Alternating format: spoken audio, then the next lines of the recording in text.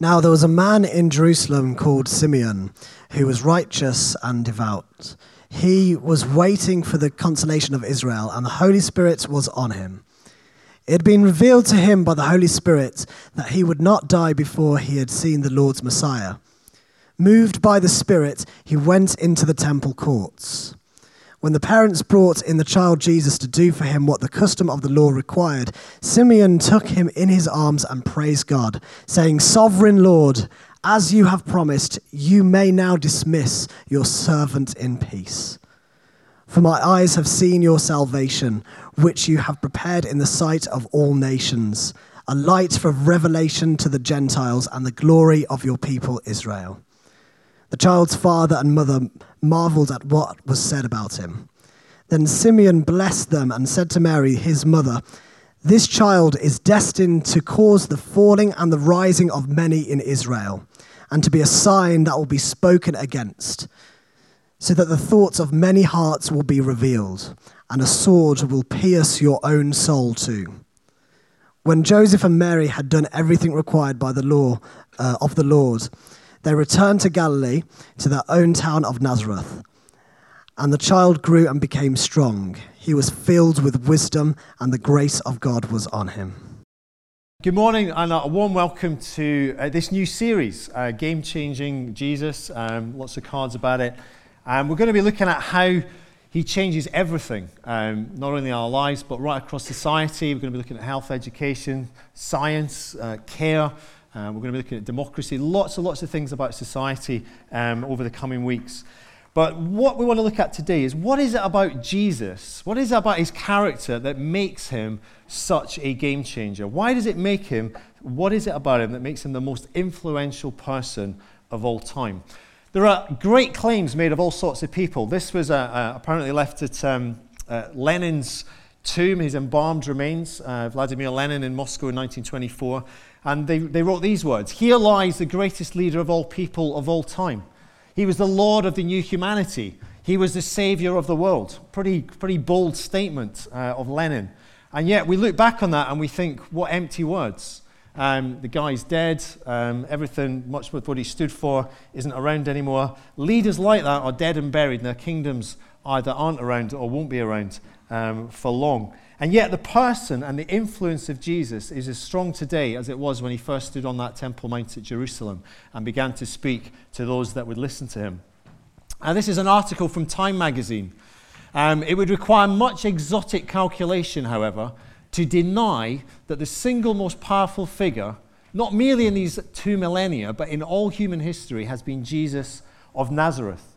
A serious argument can be made that no one else's life has proved remotely as powerful and as enduring as that of Jesus. There's a computer data analyst who's recently put a book out, and he's analysed Wikipedia to see who is the most influential person from all the data sets they get from that.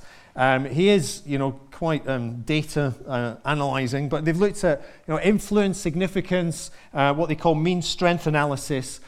Which basically says, how long is your article? So there's about, 500,000 people on Wikipedia. How long is your article? How many times has it been read? A number of things like that. And Jesus comes up as number one, way up there. Most significant. I think one of my favourite quotes of all time is a guy called Jimmy Reed. He was a trade unionist, a Glaswegian guy who came out of the Communist Party. And when he came out of the Communist Party, he was asked, "Do you now believe in God?" And he, with a wry smile and a kind of rub of his chin, he said, "I don't know about that," he said. But he said, "If there is a God, I hope he's like Jesus. If there is a God, I hope he's like Jesus." And this guy captures that when he says this: "Even those who can't yet accept the core Christian claim that Jesus was the creator of the universe and was made flesh cannot but help stand in awe or admiration before the brilliant ethical framework, the towering moral example, the enduring spiritual and social effects of the life and leadership of Jesus."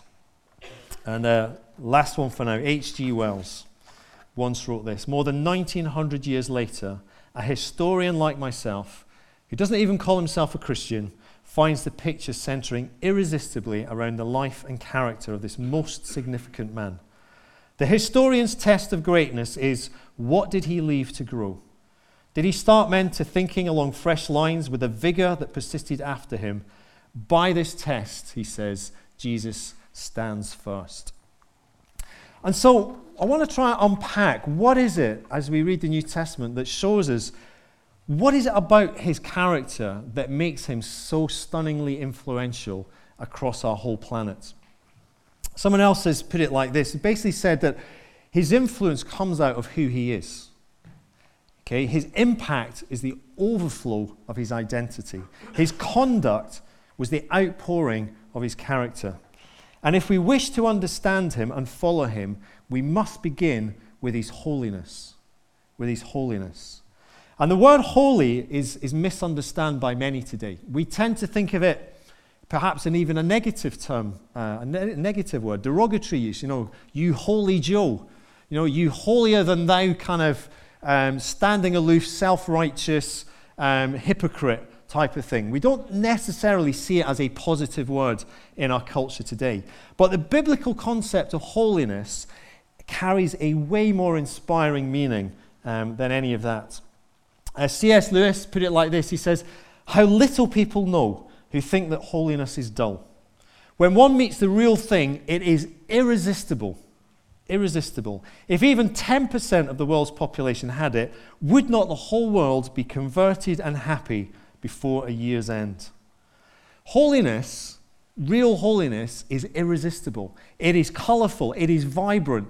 And it's a reality that we see in the life of Jesus, who vividly presented it in every aspect of his life. And it's that drew people to him. They wanted to follow him.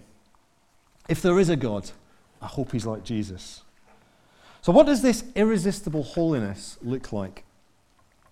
Well, firstly, his purity, okay, his absence of sin, and actually his absence of selfishness. And, as Christians, if we've got a Christian background, we might think of that as our first kind of thought of holiness, moral perfection. But it's the utter absence of sin, okay, even in our motives. This is a living water running cold, clear, and perfectly clean. And when we see it, we want something of it. It's a beautiful thing. It's a thirst-quenching thing. And Jesus' early followers were not naive about human character. They were not naive about human nature. We have Matthew, the tax collector. He was despised, okay? And, we've looked at Matthew, the tax collector before, and, we've likened him to someone like a parking warden who's going around your car park while you're all in here putting parking tickets on your cars. That's what he was like. He was a tax collector following Jesus, setting up his booth and taking people's money. Okay, he was despised for a whole number of reasons. He understood ulterior motive. We've got Mary Magdalene. She was harassed by her demons. We've got the other disciples in manual jobs and trades, and they could spot a con a mile off. They could spot a phony a mile off. They could spot the pretense, the superficial, just like that. And yet they spent 3 years closely with this guy Jesus in every circumstance. And after all of that, Peter writes this: he committed no sin. No deceit was found in his mouth. John says, in him was no sin. The writer to Hebrews summed up the consistent experience and teachings of Jesus' early followers when he says this. He said, he was tempted in every way just as we are, and yet was without sin. Even his enemies reluctantly acknowledged it. This man has done nothing wrong, says Pilate. The Roman centurion at his execution, surely this was a righteous man. Jesus was sinless because he was selfless. Selflessness is what love is, and God is love. I mean, can you imagine a leader today and going to the media and saying, investigate me to the full. Pull out every skeleton out of any closet in my history, put it on the front page of the paper. And yet, in John 8, Jesus is being challenged by the Pharisees, those strict religious leaders, aggressively at him, trying to discredit him. And he says precisely that. In verse 46, he says, can any of you prove me guilty of sin? And none could. Even Pilate washes his hands of him, because he was truly pure in that most non-judgmental of ways. Okay, true purity, true integrity, true holiness of character. But the second aspect of this is more. So what is the second aspect of this irresistible holiness that he had? Is to do with the fruits that he produced. Because holiness is a lot more than just the absence of sin. It's also the presence of God's glory. It's the presence of God's goodness. And in place of the darkness in our lives, it's not just an emptiness, but in Jesus it was filled. It was filled with light, and it was filled with abundant life. And it made a difference to people. As someone said, the sorrowful flocked to him. They wanted him to minister into their lives. People of all walks and backgrounds. And John tries to capture it in John 1 when he talks and writes of the Word. The Word was with God and was God in the beginning. And the Word became flesh and made his dwelling with us. And we've seen his glory, full of grace and truth. There's this bursting out of light and life that he tries to capture there. And Paul says that when the Holy Spirit of God comes in our lives, not only does he push out sin and selfishness, but he replaces it. He replaces it with wonderful things, with good fruit in our lives. The fruit of the Spirit: love, joy, peace, patience, goodness, faithfulness, gentleness, self-control. And these are all aspects of holiness, irresistible holiness. These are the abounding qualities of Jesus that people were drawn to and that made him a game changer. Because people were hungry, looking for what is life about, and they saw it. They saw the food of life in Jesus. This is what life was meant to be like, and they wanted something of that.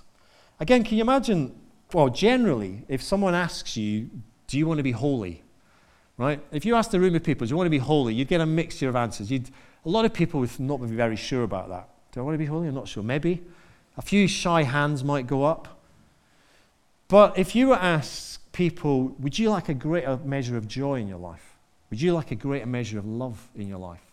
A greater measure of peace in your life? A greater measure of goodness and kindness in your life? People will flock to that. Okay, people say, yeah, I want some of that. And they saw this quality of character that was so attractive to them that they were willing to let down their nets, give up their nets and follow him. In fact, he was so full of good fruit, they were happy to sign up for a 3-year road trip with him. And maybe they're thinking, just some of what he has might just rub off on me. So I want to be with you. I want to be near you. I want to follow you and see what this is about. And so C.S. Lewis was right that holiness, properly understood, is anything but dull. It is compelling.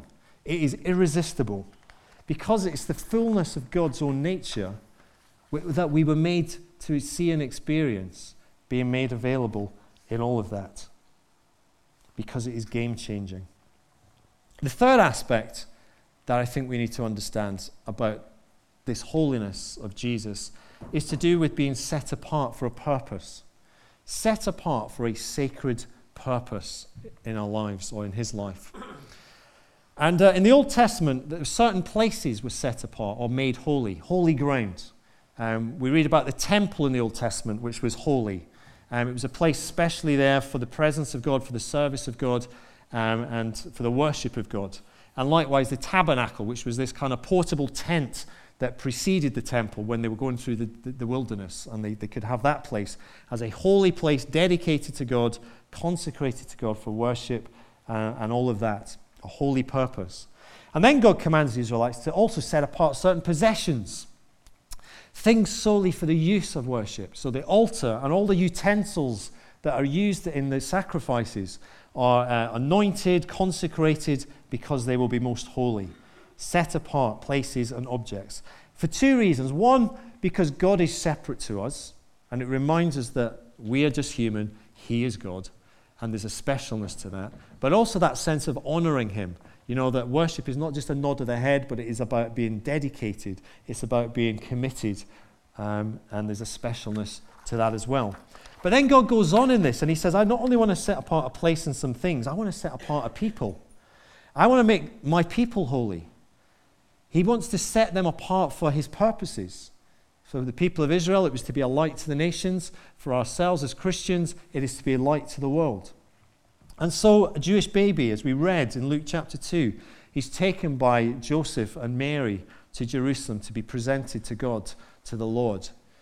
And Simeon comes and announces what his special purpose is, that he is to be a light to his own people, but also a light to the world, to the whole of the Gentile world, the rest of the world in all of that. And Jesus clearly has a sense of his purpose in life. He knows he's called to serve God's purposes, that he is set apart, and he has a very highly developed sense of that. When he gets lost, just in a little bit after that Luke 2 section, they find him in the temple, age 12. And he says, why didn't you understand I needed to be in my Father's house? He had that sense of purpose about him. John 6, verse 38, I came down from heaven not to do my will, but to do the will of him who sent me. You know, when describing what makes him tick, the disciples have gone off for some food. The woman's at the well, he's chatting to her. And he comes back, he says, my food, the thing that makes me tick, is doing the will of him who sent me and to finish his work. John chapter 4. Hebrews 3:2, Jesus was faithful to the one who appointed him. He knew he had a task in hand. And Jesus was irresistible because he was set apart for the game-changing purposes of God himself. In fact, he was God in the flesh, bringing about that change, which was to come and to seek and to save all that was lost. And this causes shockwaves across the Roman Empire, as the video showed and alluded to. You know, the most powerful empire ever on this planet that is now in the history books, and yet a third of the planet kind of adhere to following Jesus in some way or some form, because he's bringing about God's purposes, but in God's way. And that takes us on to our fourth aspect, which is the fourth dimension of holiness that is important here, which is holiness is also associated with God's awesome power. You know, Jesus doesn't just stay as a baby. He doesn't just stay as a child, meek and mild, but he becomes a man who ministers. He's not a pushover when you read of him during those ministry years. But neither is his power just a magic slot machine for our wishes. You know, he cannot be conned, he cannot be manipulated, but he is someone with world-changing power and potency in the seen realm and in the unseen realm, in the visible realms that we understand, in the invisible realms that we often don't. And to experience the fullness of his holiness face to face would overpower us. You know, John in his Revelation says that he's as though he falls dead on the floor in his Revelation. In Mark's Gospel, chapter 1, we read of just one of the many encounters that he had with the evil powers. And the spiritual forces there, you know, so virulent that we would shudder in our nightmares to kind of even see that or think of that. But then look how this dark force responds to Jesus. What do you want with us, Jesus of Nazareth? Have you come to destroy us? Mark 1:24. I know who you are, they say. You are the Holy One of God. And the demons quake. You know, with God's holiness comes God's power and authority. And the disciples saw it in the boats. You know, they quaked when, you know, they were in the storm and all that. And it says they saw his power unleashed over the forces of nature. Mark 4:41, they were terrified. And they asked each other, who is this? Even the wind and the waves obey him. Okay, he is Lord. He is, you know, capital L, capital O, capital R, capital D, Lord. He is awesome God, holy God, who has come to meet us in the flesh as this man Jesus. And it's only because of his amazing grace that we can stand in his presence and actually remain alive. You know, it's by his grace he comes and says, I'm coming as a savior, not as a judge. One day I will return as a judge, but for now I come as a savior because of his grace, because of his goodness. You know, because of his grace, he actually offers each one of us, whoever we are, a part to play. And he says, I want you to be part of my purposes. Come and play a part with me. And so Jesus, the game changer, invites us to his path. This is his path, pretty well, to walk in his steps. You know, he says, be holy because I'm holy. Be holy because I'm holy. Doesn't mean we're perfect. We're still stained with, you know, all the things we get wrong, because we know God does not measure us by looking at us. He measures us by looking at Christ. and he sees his righteousness, not our righteousness. But he calls us to walk this path, to walk in his steps, with him to begin to live right lives, purity. With him to be full of good fruit, to set ourselves apart daily to him, to recognize his power. And so as he begins to live his life in us, his irresistible life starts to be seen in us. Not because we're great, but because people see what he has, what he's like. Because we start with him to root out that impurity. We start to cultivate the fruit of that Spirit. We say each day, I set myself apart for your sacred purposes, God.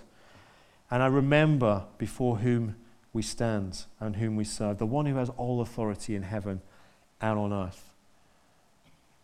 And so each one of us, you too, can join him in this game-changing mission, because we come with humble gratitude, a trembling reverence, and a sense of this sacred purpose. And we invite other people to come and meet this game-changing Jesus. And we can do that through this series. As I say, we're going to be looking at all sorts of issues that are changed because of Jesus, things that trace themselves back to what Christianity has brought into this world, what Jesus Christ has brought into this world radically. And a great thing to invite people to. And also, we've got Alpha starting. If people here want to know more about this Jesus, you want to look at the evidence for yourself, or you've got friends who do, come to the Alpha course and we'll unpack all of that as well.